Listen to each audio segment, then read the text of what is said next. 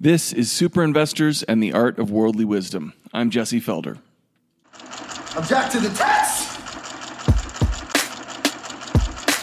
South on in April of 142! Warren Buffett. Carl Icahn. John Templeton. Buy low, sell high. Fear, that's the other guy's problem. Dan Druckenmiller. George Soros. Paul Peter Jones. Peter Lynch. I wonder why fund managers can't beat the S&P 500? Because they're sheep. And sheep get slaughtered. My guest for this episode is Simon Mikhailovich. Simon is the co-founder and manager of the Tocqueville Bullion Reserve. And in this conversation, we discuss everything from his experience growing up in the Soviet Union and emigrating at 19 years old to the end of this great debt supercycle, what it means for the prices of financial assets, and finally how gold represents the ultimate insurance policy during this time of uncertainty. So without further ado, please enjoy my conversation with Simon Mikhailovich. Simon, welcome to the show. Thank you, Jesse. Good to be here. Yeah, I'm really excited to have an expert on the topic of gold to talk to. It's something I haven't done with a podcast yet, and I'm really eager to talk to you, about that as an issue specifically. But let's start at the beginning. You have a very interesting background. You grew up in the Soviet Union. I did. I grew up in Leningrad, which is now St. Petersburg, and left in 1978 when I was 19 with my family. They let us out with $100 a piece and a suitcase of of precisely 20 kilos. And it wasn't the proverbial $100. It was actually $100 a piece because that's what the capital controls permitted you to exchange into hard currency from rubles. So that's how I ended up coming to the West with $100, a suitcase, and then two grandmothers and two parents who didn't speak any English. Right. And they had $400 with them and 4 suitcases. So that was, but probably bigger liability than an asset, other than, of course, filial, family pleasures, but from a financial point of view. Anyway, so we left because for a lot of obvious reasons, but also because concluded that, the system really didn't work. It was visible that it didn't work. In retrospect, that period of the 70s and 80s is now called stagnation. But at that time, of course, nobody knew that that's what it was, but that's what it felt like. And, given the corruption and what else was going on there, we just decided that there was no future. And so we left at a very high cost of leaving absolutely everything behind, and also giving up citizenship. That was a condition because you were a traitor for leaving the motherland. So you had to renounce your citizenship and pay dearly for that too. So we showed up in the West essentially as refugees with $500 between the 5 of us and no citizenship of any kind, no papers. Ended up in the United States. Yeah, go ahead. You were going to say something? Well, yeah, I was just going to say, obviously that experience had an impact on you and the capital controls on your thinking about money and stuff these days. But you use the term stagnation, and I just think of the term secular stagnation has become really popular to describe developed economies today. You saw that history, kind of the tail end of the Soviet Union. And are there parallels to what you're seeing today in the United States? Well, no, there's no question about it. That's why I ended up doing what I'm doing. I'll tell you the rest of my background, but I see a lot of parallels. And of course, you can't compare, like they say, history doesn't repeat itself, it rhymes. You can't compare the Soviet Union to the United States on almost any front. But in the trajectory and substance of a lot of things that I'm seeing, or lack of substance in a lot of things that I'm seeing, where there used to be substance, is pretty striking. This is how I ended up coming to gold in the first place. But maybe I can just sort of tell you the rest of my history and please. Illuminate. Yeah. So anyway, so we came here and I ended up working my way through college and then working my way through business school. and then ended up in the investment business. And the first 13 years I spent on the investment side of an insurance company. So I have background in things like workouts and private placements and real assets, and also insurance, and understanding how insurance works and the issues of what to look for and so forth. And then in 98 or by mid-90s, I got involved while working at that company in something called CDOs, collateralized debt obligations, of which, of course, no one had heard at that time. And when the company was sold in 98, my then colleague became my partner, my business partner, and we bought from the company that purchased the company we worked for, the CDO management business, and started in the CDO business. So basically, of the 5 years that I've been investing, I guess about 20 years or so was spent in credit and credit derivatives, and these new technologies, some of which have eventually led me to what I'm doing now. And so in 06, we did very well through the distress cycle of 04 or 3 through 5, I guess, buying distressed CDO tranches. Once we figured out what that technology was all about, we thought, of course, it was going to be dead. We didn't realize that Wall Street was going to pick it up and make it bigger than ever. And so we started seeing the next crisis coming in about 06 and raised funds for that to take advantage of what we saw was the coming distress in this hyper-levered, completely misunderstood, difficult to evaluate space. And we also, of course, looked at subprime mortgages and both credit and subprime mortgages. And that's when I personally became interested in gold, because what I saw was going on with the financial system and the derivatives and the role of the derivatives in the financial system, and also understanding how insurance works and seeing how AIG and some other companies were selling this protection essentially for nothing against potentially catastrophic risks just because they didn't think this was ever going to happen. It made it look like something was not quite right. And so I started on a personal level preparing and, as a business positioning for that. And of course that paid off. I mean, it was a painful wait, but it paid off very well in 08, 09. And then we were able to take advantage again of the distressed opportunities. But by about 2011, I've kind of felt that the credit story has played itself out. Of course, it continued to get even more ridiculous, not that there was any value in the last 5 or 6 years.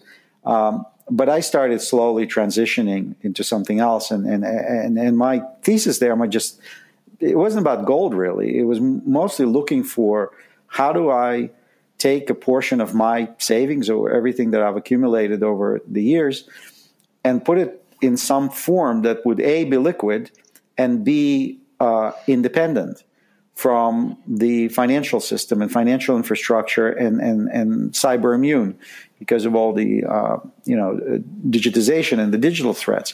And so that's how I ended up becoming interested and then involved in gold, when I also realized that it's not that easy for people to actually buy it, sell it, transport it. And so it was more personal interest that led me to it, or a lack of solutions for myself that led me to it than anything else. So that's like in 3 minutes or whatever, 5 minutes, the background. Yeah, no, perfect. And so you were looking for basically an insurance policy against risk in financial assets, is that it? And so you came across gold.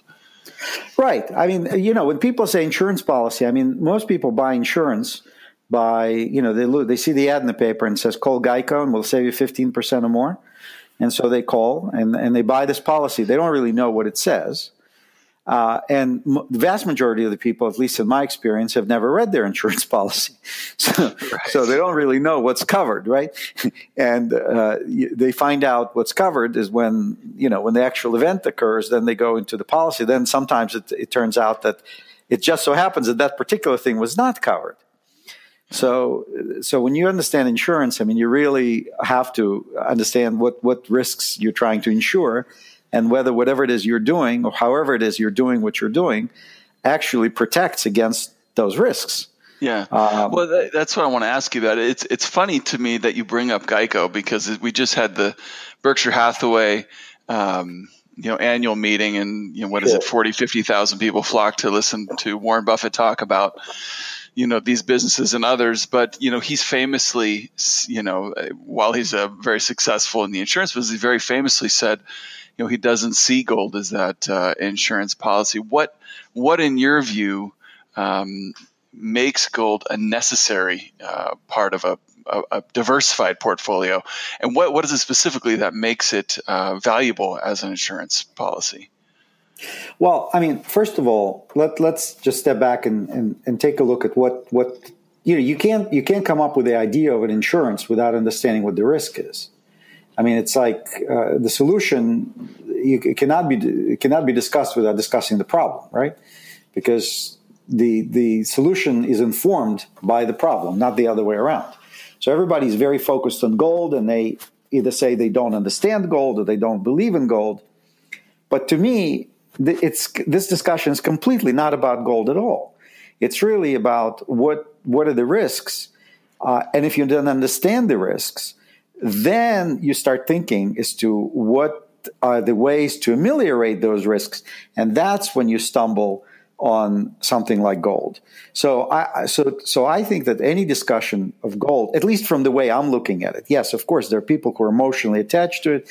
There are people who are called gold bugs who have, philosophical, strong philosophical ideas about how gold should be money and legal tender laws and all things like that. But that's not what this is about for me. I mean, yes, some of that makes sense, some of it doesn't make sense. But what the way I got there is by looking at the financial system, by the risks of the financial assets, and understanding sort of what the potential outcomes could be, and only then asking, okay, so if there were a solution, what would it look like?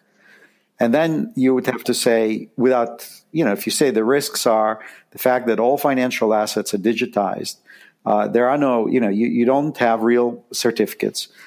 We saw what happened in 2008. There were only 3 failures of major financial institutions that were not bailed out. And that was Lehman Brothers, Refco, and MF Global.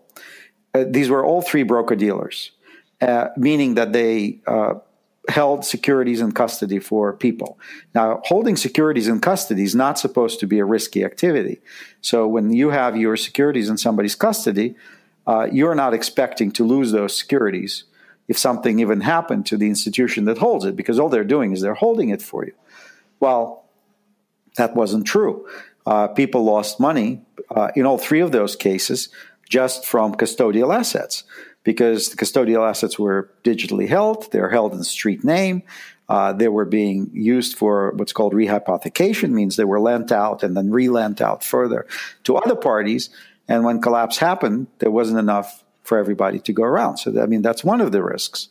And then, of course, you step back and you say, well, we've been in a very specific time frame over the past 30, 40 years when interest rates have gone from, 20% or something, 19, 18%, down to virtually zero. They're now getting off the floor, but they're still, by historical standards, almost close to 5,000-year lows.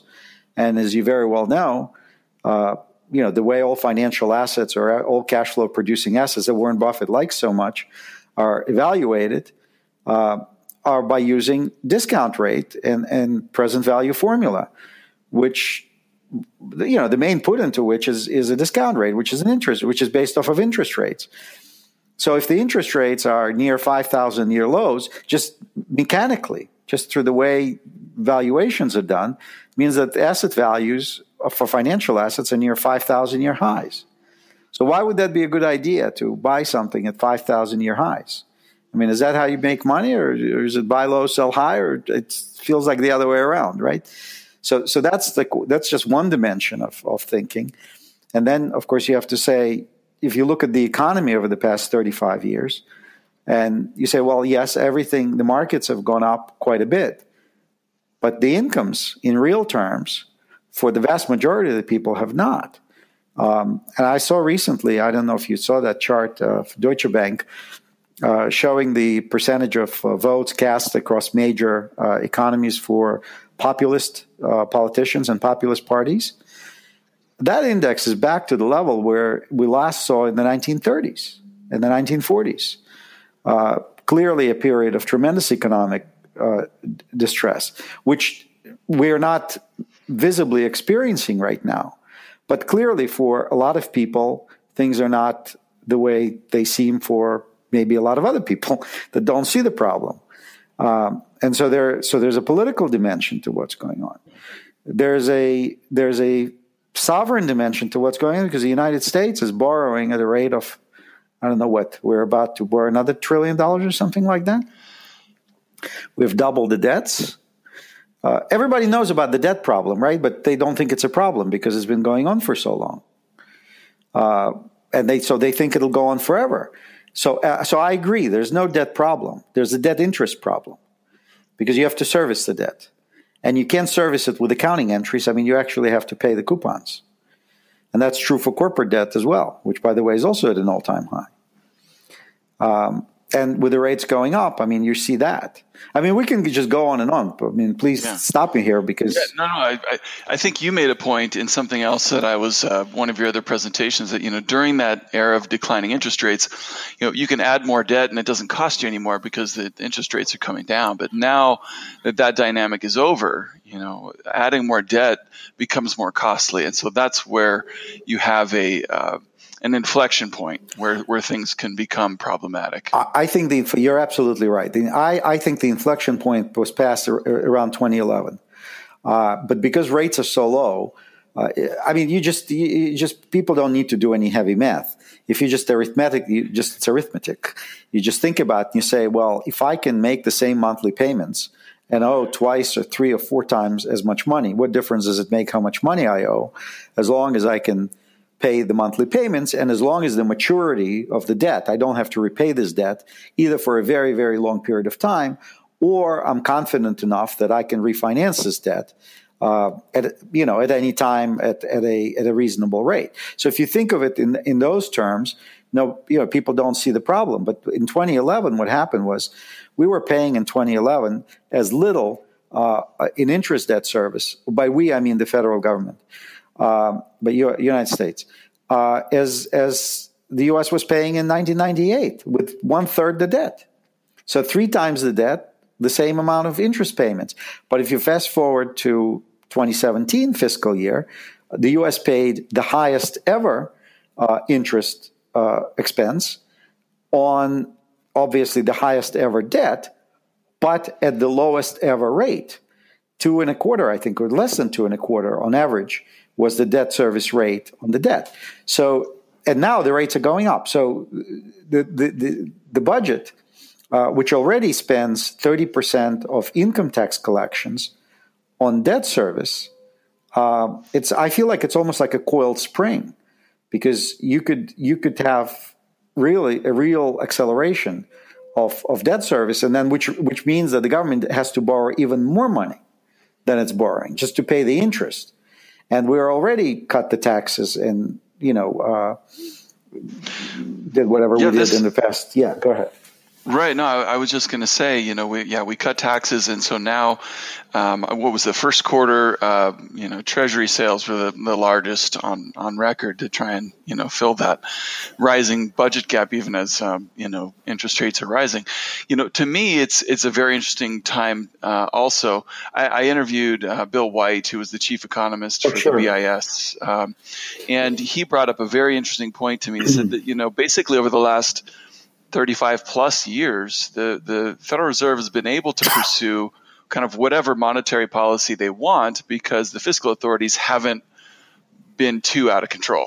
And but now we have one of the longest economic expansions on record, and the fiscal authorities are getting extremely aggressive. And there's a paper, I think it's called Some Unpleasant Monetary Arithmetic, that Bill turned me on to, and basically it points out that the federal or the central bank can essentially afford to pursue aggressive policies so long as the fiscal authorities don't do the same. But as soon as fiscal policy starts to overpower monetary policy, it puts you can really stoke inflation, especially when you're dealing with a government that has a lot of debt. And I think that's exactly the scenario that we're looking at right now, where the Federal Reserve has been able to pursue incredibly easy stimulus because the federal government has not been doing too much. But now we get these tax cuts and these other things going on.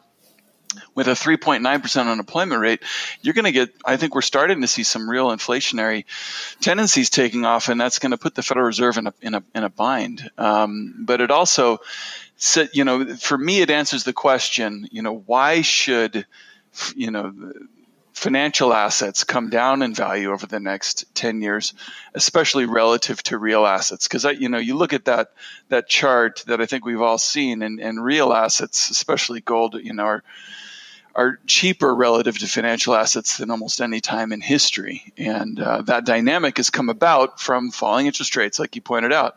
Lower discount rates and financial assets all go up. It's made real assets less attractive. What are your thoughts on? I mean, this, I guess, a new inflationary impulse and the bull case for gold over the next 10 years. Well, my case for gold, two things. One, I agree with pretty much everything you're saying. I would add to what you're saying the demographic situation. We have 10,000 people every day turning 65, baby boomers. Social Security system until now has been cash flow positive, which means that the FICA and payroll taxes that it collects were enough to cover the outflows for pensions. I think like in the next 12 to 18 months, the Social Security is going to go cash flow negative, which means that it will have to pay out more than it takes in. Now, the Social Security Trust Fund is funded with U.S. Treasuries. So that means that the trust fund is going to have to start selling down some of these treasuries in order to pay the pensions, which is a version of a run on the bank, right? Where all of a sudden the cash needs would exceed the receipts. Now you have to start liquidating the capital. So what does it mean selling treasuries? It means that the government needs to borrow even more money just from that because it has to refinance this debt that's all of a sudden being tendered, or somebody has to buy it, or the government needs to refinance it. So I would add that to that. I also I took a little bit of an agnostic view on that, and the reason I do that is because from a risk management standpoint, everybody's very focused in our financialized world on the next best, on the next trade, on the next way, like where the prices are going. I don't necessarily think of gold or bull market and gold in terms of its price.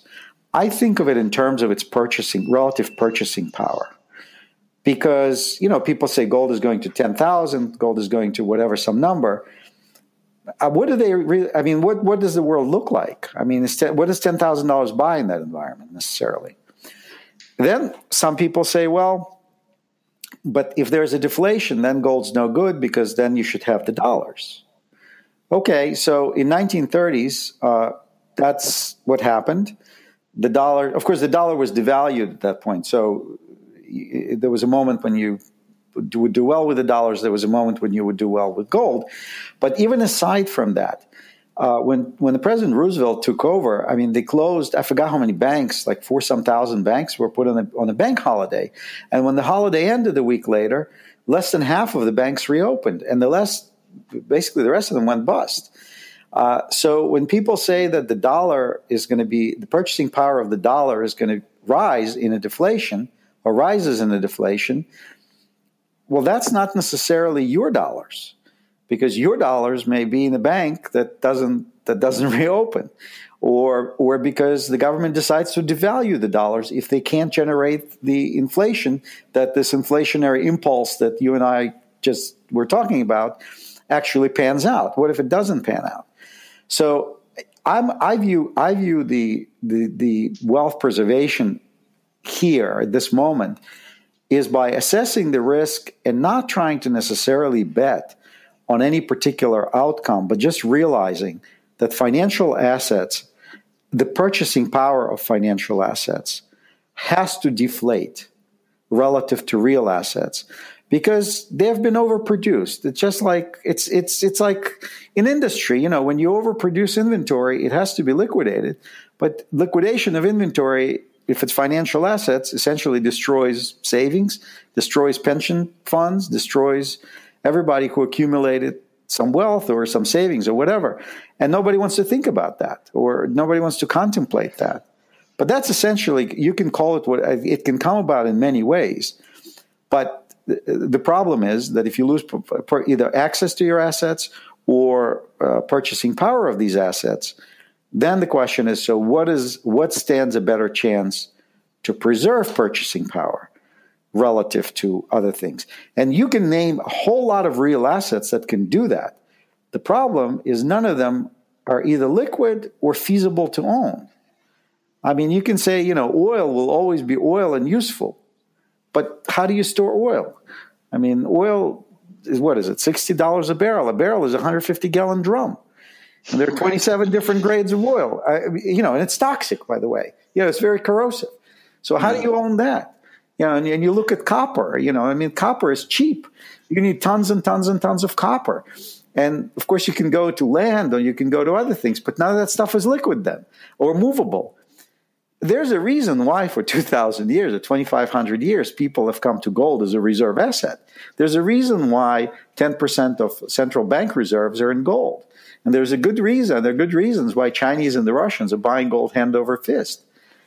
I just saw a statistic today that over the past, since 2009, so over the past 9 years, as the central banks have been buying gold that they have sold back, 60% of that is purchases by Russia. Because Russia is seeking independence. It feels under threat.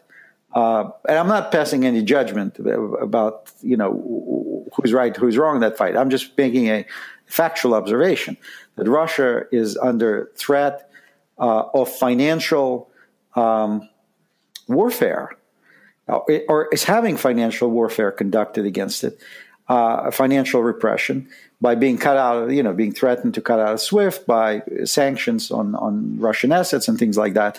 And so it feels vulnerable. So what is it looking for? Why is it buying gold? That kind of brings us full circle to what I said. So what do I see in gold? There are three things that I see in gold. One is it's scarce. It's genuinely scarce. It's like you and I talked about we started recording, some of the cryptocurrencies. I mean, yes, some individual cryptocurrencies may be scarce, but there's no scarcity of cryptocurrencies in general. They can be replicated, without limit. And even certain types can fork many, many ways and be replicated. Gold cannot be printed or replicated. It's something that's genuinely scarce and getting scarcer. It's permanent. We don't know. I mean, objectively, even the people who are complete head over heels with crypto assets, and I'm not passing judgment. I'm just making a factual observation. There is no basis that anybody has today, fundamentally, to suggest that 20 years from now, any of the crypto assets are going to be around, be valuable, or which one will be around and which one will be valuable, or 10 years from now, or 5 years from now. We just don't know yet. It's too early to say. I think gold, given the 2,000 whatever year history, I think if you have to make some educated guess, I would say it's a good guess that it's still going to be around. Well, we know it's going to be around, whether it's going to be valuable or not, but it's definitely going to be around. And the final thing is independence. So it's scarcity, it's permanence or resilience, and the last one is independence. Gold is genuinely independent from everything. I mean, depending, of course, how you own it in different ways, depending on the quantities and so forth. But, a piece of gold does not rely on anything and anyone. And if I give you a gold coin or you give me a gold coin, I mean, that's the end of the transaction. There's no blockchain needs to go through a block and mine the block to prove what you and I just did. Neither does there need to be a record of this for posterity to be researched, 10 years from now or 5 years from now or at any time.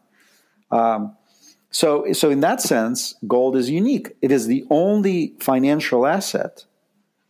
It is the only financial. I've done a lot of search for alternatives. It is the only financial asset that is universally liquid and completely independent from financial systems, markets, cyber networks, completely cyber immune, and liquid and feasible to own. So when you add those qualities together, it's very interesting in certain circumstances, like we have now. Right. And to me, that's how you define a store of value. It's exactly those three things: the scarcity, permanence, independence, and it's also what to me, just makes it obvious that the cryptocurrencies aren't a store of value. And I'm fine saying that, even though right. the crypto guys might want to pay me back for that. But I want to also, you make a great point. And I think a lot of people don't understand this about gold, is that anything else you put your money in is going to be somebody else's liability. Almost anything else, besides gold. And so, I think that's probably how you came to gold. And from just hearing you talk about it, you look at what are the risks, what are the counterparty risks in anything that I own. I mean, cash in the bank is going to be either a liability of the bank, or if it's FDIC insured, it's going to be a liability of the federal government. So you got to think about, all these different things that people think of as safe ways to store their money. All have risks that are completely separate and different from owning gold.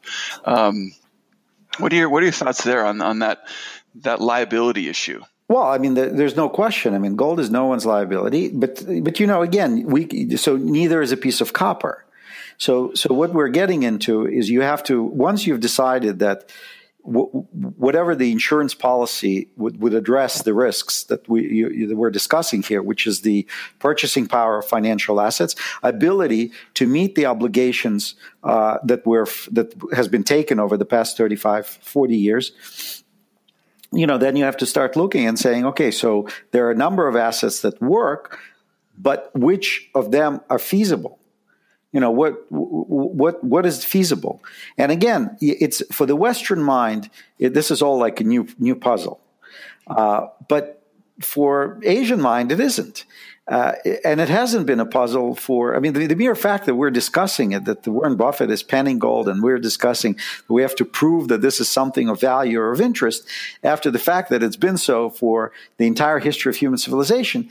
It's almost funny. I mean, it's almost just speaks to the level of simulacra of the world, which is sort of a reflection of the reality of the world in which we live, where things that are unreal are considered real, things that are untrustworthy are considered trustworthy. I'll give you a specific example. Banks, for example, the major too big to fail banks. I don't remember the exact numbers, but they've paid like 200, 150 billion, 200 billion of fines after the global financial crisis for crimes. I mean, I wouldn't call them crimes against humanity literally, but crimes against financial humanity. Let's put it this way.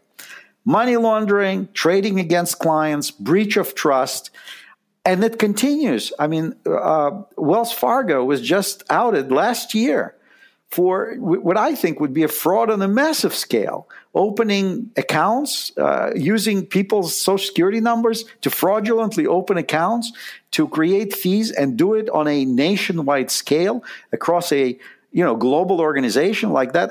And in none of these situations, no one has gone to jail. So I think the question people should ask themselves, I mean, is institutional trust, which for some reason continues to exist, despite ample evidence that maybe it shouldn't. And I would add to that areas in which you've spoken many times about Facebook and Google and even Twitter. I mean, and the information that's being collected and the breaches of privacy and the stories. Like, I mean, to the point where my wife, I have tweeted about it. My wife was talking to a girlfriend on the phone, and within seconds, the subject, one thing that they mentioned in the conversation, showed up on a Instagram feed. An ad showed up. Was it somebody was listening on the phone? I mean, I've been getting quotes for roofing at my my summer home. I'm flooded with roofing ads. How do they know? I mean, do you know what I'm saying? Yeah, and I think that all of these things are interrelated. The popularity of Bitcoin and this backlash against big tech, what we're seeing going on politically, there's a lot of common themes here, where people are tired of, extreme authoritarian powers, on the part of whether it's, big tech or it's, politicians that don't listen to them and, are beholden to corporations. And, so I want to come back to the, where we started out and you saying that this is kind of a new to the Western way of thinking, because for the last 50, 60, 70 years, we haven't really seen much turmoil on a political level. And we've certainly seen the markets just go one direction for the last 35 years. And people have a natural tendency to just extrapolate these things indefinitely into the future. But we're seeing a lot of signs that people are tired. And I think in a recent interview that you gave, you brought up a couple of interesting things, related to this, where I think you were talking about Vladimir Lenin had a couple of things that he looked for, that were required for social unrest or, social, revolution. Yeah. Now, just to make a disclosure, whatever people, I mean, he was clearly a cannibal and a horrible figure in history, but whatever you want to say about him politically or ethically or morally, he was an expert in regime change, a successful practitioner as well. And so therefore, what his writings and his ideas should be studied for the insights. And what he said was the way he defined a revolutionary situation, which is a preconditions for regime change, is three things. Initially, he posed two, and then he added the third. So one was that the common people, or however you want to call it, proletariat or working people, are no longer willing to abide by the status quo. So they want change.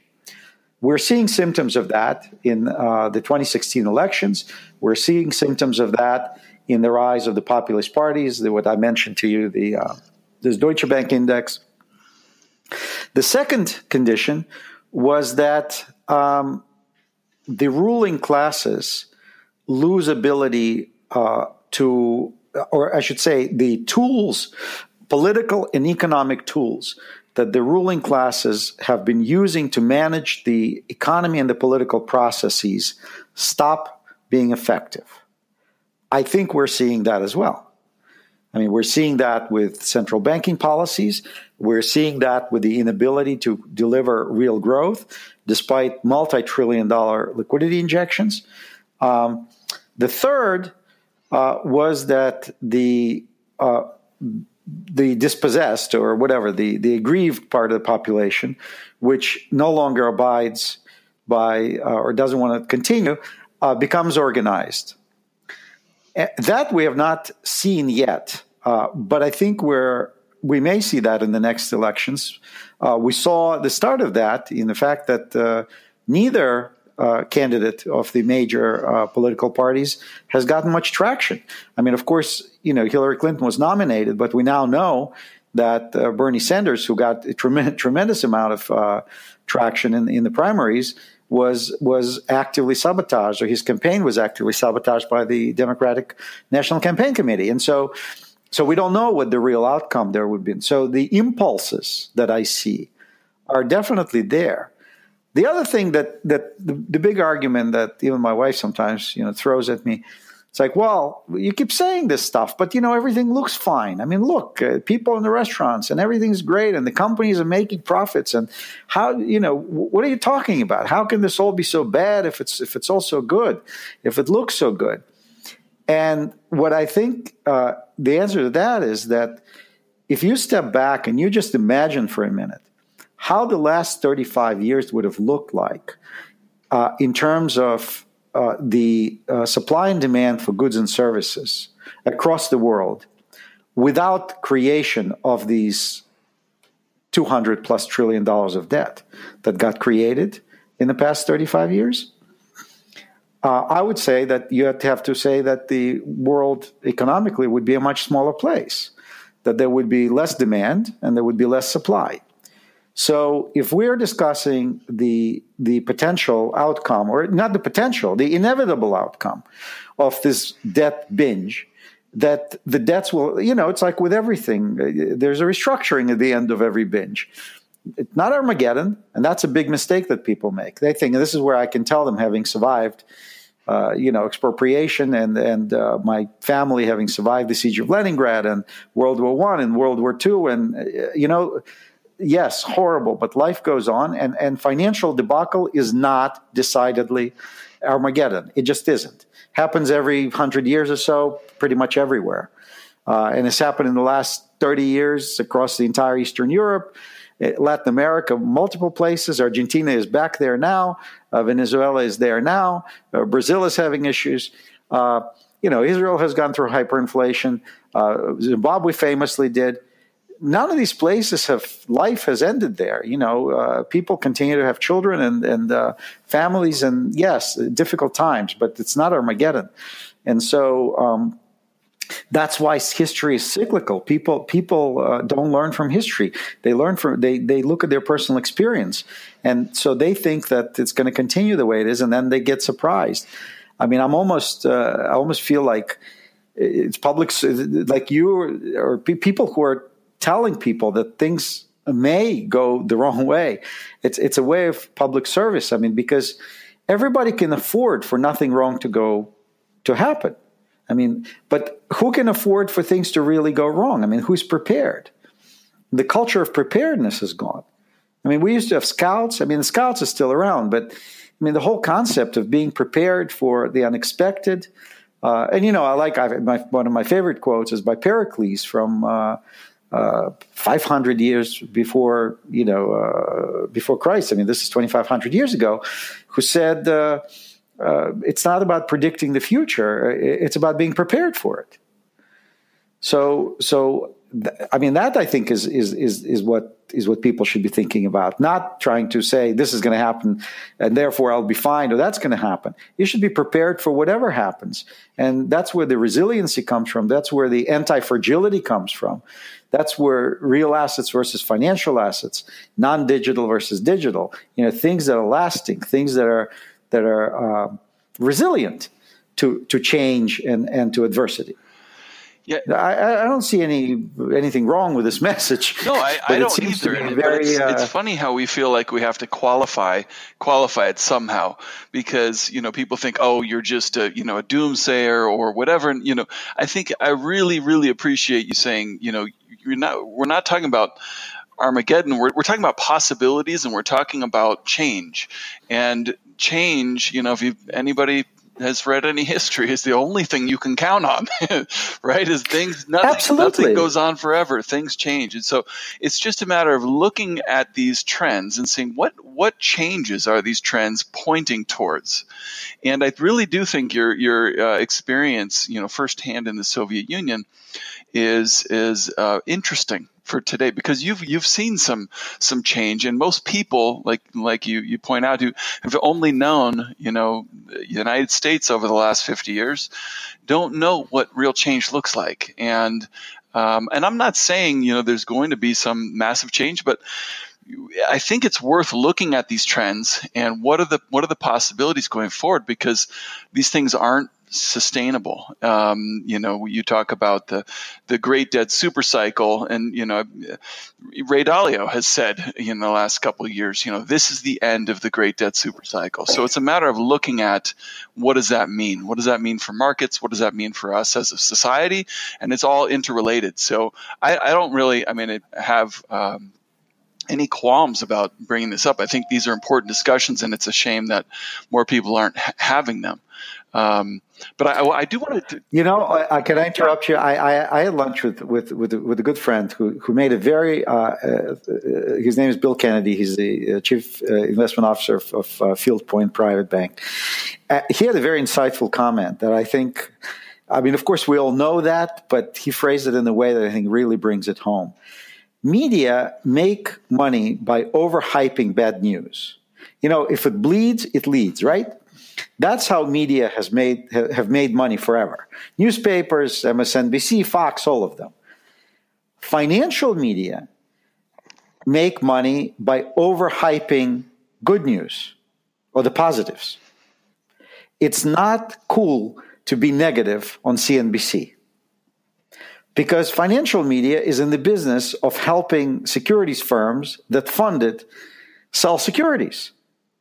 So it's all positive, positive, positive. So when people are used to bad news in the normal newspapers and TV and radio, but when it comes to financial matters, they, for some reason, see negative news as some sort of as a negative, as abnormal, because that's what they're used to.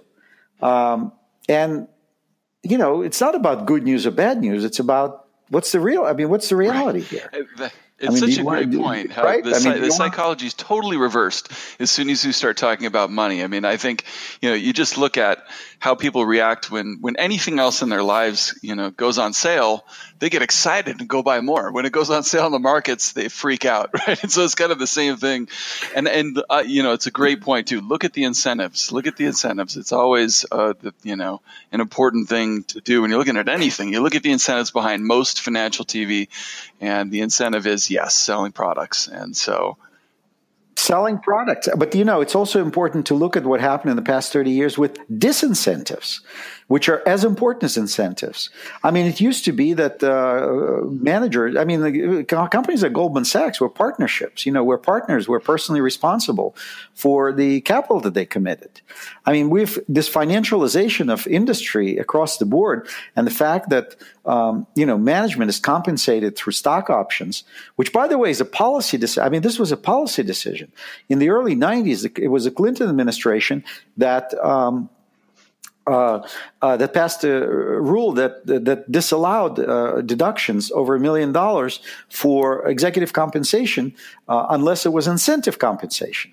So from now on, all the money is made in the stock market. So the managers are not necessarily interested in the owners of the companies who want to grow profits over an extended period of time in a robust, responsible manner. They need to make money now, so they want to juice up the stock price in the next 20 months or 12 months or 18 months, which is completely counterintuitive to what you would do or anybody would do if they were running their own hot dog cart or, especially or when these companies borrow a ton of money to buy back the stock so that the executives have somebody to sell to. Right. Well, and you know what? And here's a thought on that. So we started earlier saying that the federal government, is paying 30% of income taxes right now in interest expense. Well, I was talking to Luke Groman, who you probably know, who runs Forest for the Trees consultancy, and he sent me some charts. Actually, he made a great point that since that Clinton rule about the executive compensation, there's a tremendous correlation between income tax collections and the stock market moves up and down. And 5% of taxpayers pay over 60% of taxes. That is something to think about. So if 5% of taxpayers pay, so if you're thinking of a business and you're saying that 5% of its customers bring 60% of the revenues, would you think of that business as robust in terms of its ability to withstand adversity for a small group of its customers? Yeah. 5%? No. So where do these people get it? Why are they paying all these taxes, these 5%? Well, they're getting it from the stock market. They're getting it from the capital gains. So everything is hinged. So it's basically a hugely levered financial pyramid scheme. I'm not using this word as a criminal enterprise pyramid scheme. It's just by its nature and by its dynamic, it's similar to that because it just purely relies on the next guy taking you out, which is the biggest argument that Buffett and Munger have against gold. is that it doesn't produce anything. It counts on somebody else taking you out. Well, guess what? At these prices, most of these securities are in the same boat. Yeah. So, well, I mean that explains a lot. I think Luke's thesis there, because there was an interview. If you've seen the movie Money for Nothing, which is fantastic about the crisis and the Federal Reserve's role in it. Janet Yellen gave an interview before she became Fed chair, well before.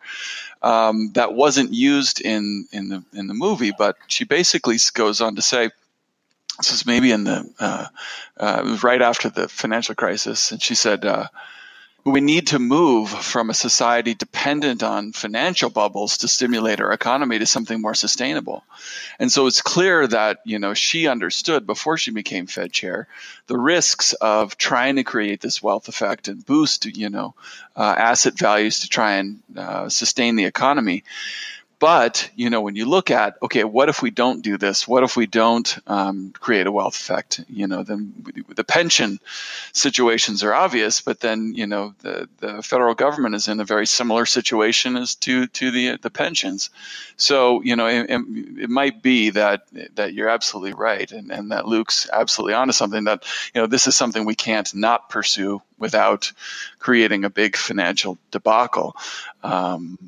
I don't think we can. And I think, just on the positive note to all this, the largest fortunes have been created throughout history during the largest debacles, right? Because the biggest opportunities, when the economy is like, look at what's going on in the economy now. Essentially, this financialization has given tremendous power to the largest incumbents, right? Who because they can issue debt most cheaply, they have the best access to the markets, they have the best legal protection against litigation. So none of the banks have essentially they paid off portion of their profits in fines, but they actually were not in any way inconvenienced or put in. Nobody went to jail, or no bank was closed on account of the depravities that they have perpetrated on the population, but when there's a disruption, which if you read history is just happens every 100 years or so,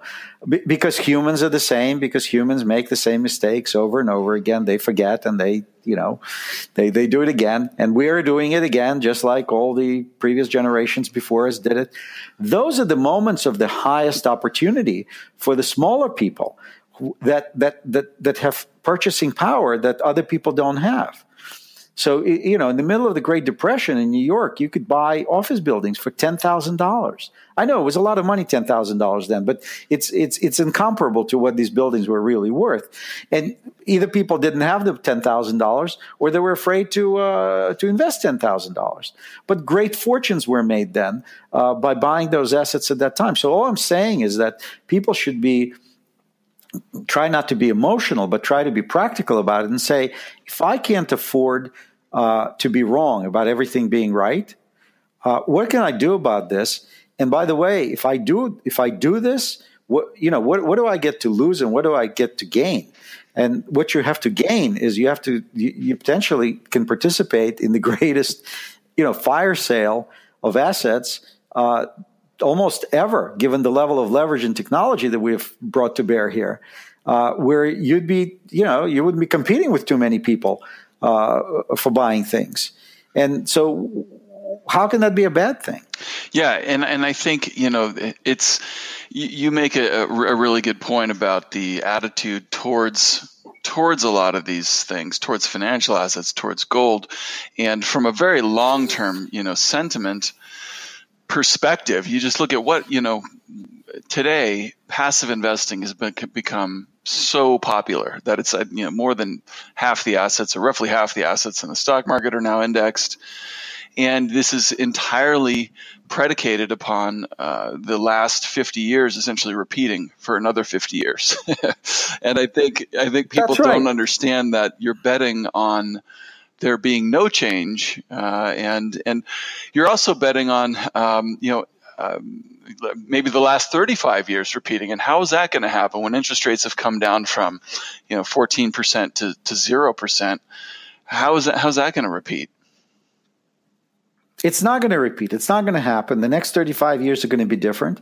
It doesn't mean that, life is not going to be happy eventually, but we have to go through a restructuring. We have to restructure the balance sheet. Everybody's looking at an income statement, but there's a balance sheet. The balance sheet is messed up, and it will be restructured either through deflation or through inflation or devaluation. I mean, there are many different ways to restructure the balance sheet, but value will be destroyed of financial assets and claims because every dollar of debt is somebody's asset. So if the debts cannot be repaid in real value, purchasing power, that means that the assets on the books are not worth whatever people say they're worth or think they're worth in real purchasing power either. So this is where gold, with its sort of unique properties, is simply a very effective store of purchasing power that is not implicated into the problems and is not correlated directly to the problems that we're discussing. And of course, we can do a whole discussion of gold itself and how to own it. That could be an hour in itself. Now you bring this thing with passive investing. I mean, has anybody considered, for example, that on the way down, it is usually the shorts who provide liquidity? Because they have to close out their positions, so they're natural buyers. And because all the shorts have, well, except for Jim Chanos and a couple of others, have been run out of the market over the past 5 or 6 years because they've been losing money consistently as everything gone up. Who's the liquidity provider on the way down? Yeah, I mean, it's like you said, it's short sellers and active investors who might start to see value, and those guys have had all their assets pulled too. But yeah, you mentioned that we could do a whole probably episode on what's the best way to own gold. But for individual investors who are looking to diversify or at least ensure. Well, you make the great point that most of American wealth is in financial assets, and so pretty much everybody should have some type of exposure to gold as an insurance policy. How should just the average investor begin to do that? Okay, gold is that brings us into all bigger discussion of which we're not going into right now of anti-money laundering and know your customer rules and difficulties with cash and the restrictions that have been put on the people's ability to transact in cash. So I would say that amounts under amounts like $50,000 to $100,000 or something like that. For investors like that, I think the best way to go is to buy coins in the most ubiquitous form that exists, which is probably for Americans. It would be American Eagles.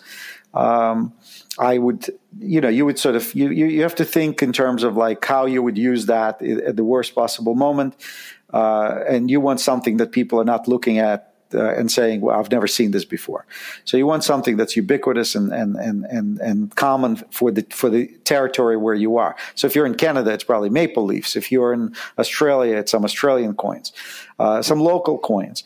I would also say that it makes sense to own silver coins because a gold coin, even today, like a gold ounce coin, is $1,300 bill. Well, it's not very efficient to buy things with $1,300 bills if you ever need to do that. So for that purpose, I think silver coins, which are roughly $20 a piece, make a lot more sense. So everybody should own some coins, store them securely as you can, and don't tell anybody that you own them. Midnight gardening probably doesn't make a lot of sense, but for smaller amounts that could be safely and discreetly stored close at hand, that does make sense. For larger amounts, because of the anti-money laundering laws and because of the regulations, you need more organized solutions. I mean, so this is how I got into what I'm doing, because I couldn't find one for myself, and I created one. There are a number of solutions out there, but the guiding principles of everything you do with this particular asset should be very simple. You don't plug in backup generators into the grid. We just don't. There's no area of human endeavor, engineering, military, science, any area except for finance, where backup systems are created and designed to rely on the primary system, which is what hedging is. So when you hedge with securities, everything has to work, right?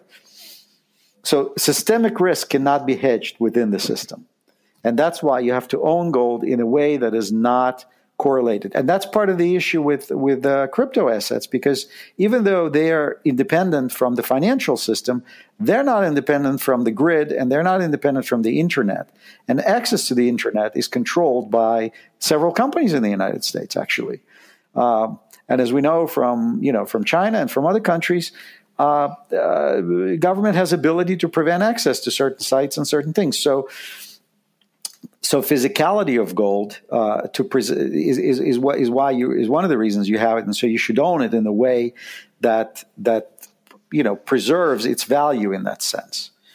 So yes, that's what I would advise. But over $100,000, then there are other solutions that ought to be thought about more. International diversification, compliance is important, access to liquidity is important, and so forth.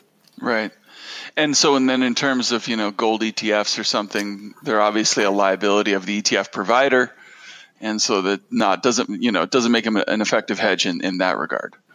And not even that. I mean, if you look at an ETF chart and you see how ETF is organized, the liquidity providers, even if the gold is there, and let's assume everything is above board, but the liquidity providers of the ETFs are the too big to fail banks.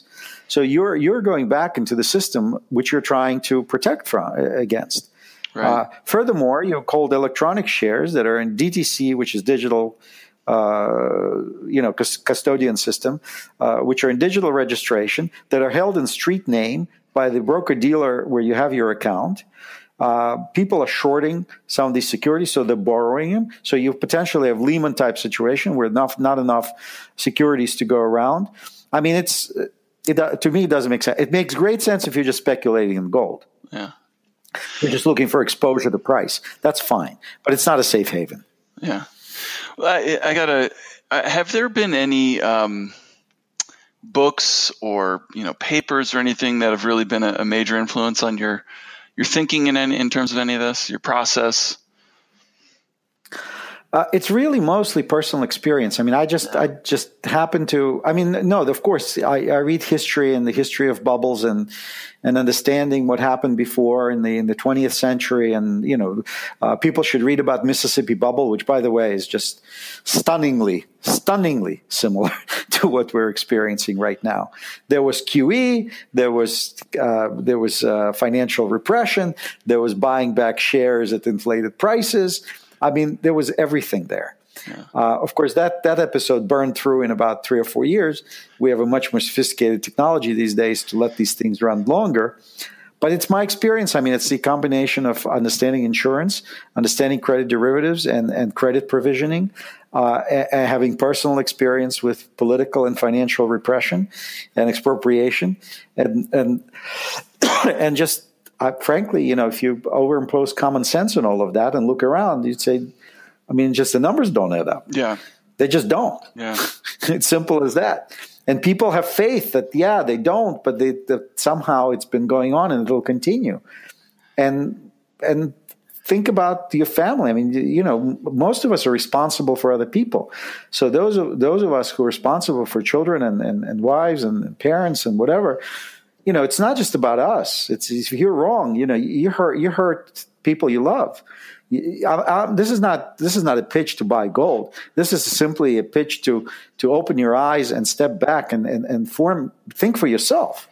Absolutely. Look at the facts and think for yourself. This is what it's about. Yeah. Make your own decisions. Do the research. Read about it.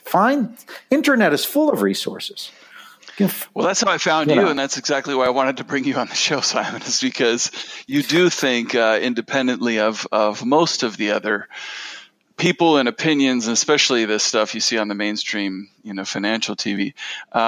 We are almost out of time. I've noticed on your Twitter profile that you're a sailor, and it made me think of a quote. I can't remember if it was Thoreau or Emerson, and somebody asked him about contradicting himself. He said, I contradict myself, but I'm basically like a sailboat tacking from side to side, and I'm heading in the right direction generally. And I've always loved that metaphor. Are there, lessons from sailing and things that you apply to your thinking about the financial markets? Absolutely. The most comfortable and the most peaceful point of sail is when the wind is behind you, right? When you have the wind at your back. It's true in sailing as well as in life. That's what the metaphor, may the wind be behind you. The problem is this is also happens to be the most dangerous point of sail, because it's true. It's true, because if you lose sight of where you're going for just a minute and veer in one or the other direction, or if the wind shifts just a little bit behind you and you're going straight downwind, what can happen is what's called an accidental jibe, which is where the boom comes very violently and very quickly across from one side of the boat to another side of the boat. And the forces in that case are so powerful that a lot of boats get capsized and what's called dismasted, essentially lose the mast. So as sailing as in life, when the wind is behind your back and you feel no threat and no pain, that is probably the most dangerous or the most risky, actually, direction where you're going. You're not noticing anything. And the other thing, of course, is if you're sailing with the wind, you're not feeling the full force of the wind, because the way the physics works is you subtract your speed from the speed of the wind. So it's very calm. You feel like there is no wind, where in fact there could be quite a bit. Right. So I would suggest that just when you're the most comfortable, and just when you feel the most gentle breezes on you, that's when the boom comes across and hits you on the head. I mean, that's when you should be the most wary. That's right. That's when you should be the most careful. That's right. Exactly. Perfect. I appreciate that metaphor. I think it's very apt to the markets.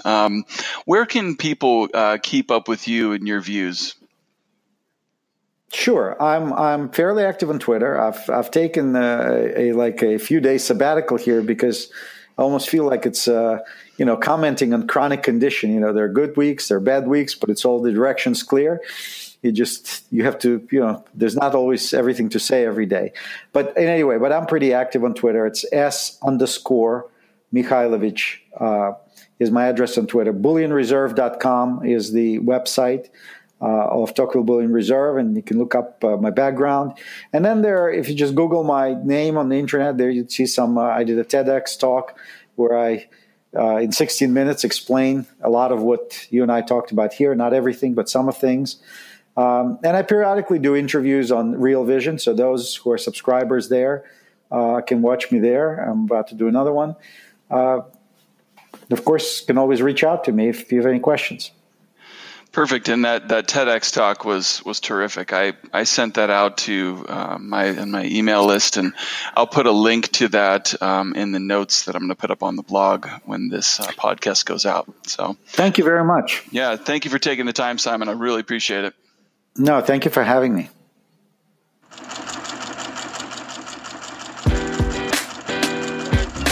Looking good, Billy Ray. Feeling good, Louis. And that does it for another episode of Super Investors and the Art of Worldly Wisdom. As always, you can find notes and charts related to this episode at thefelderreport.com. Thank you so much for listening, and until next time, buy low, sell high.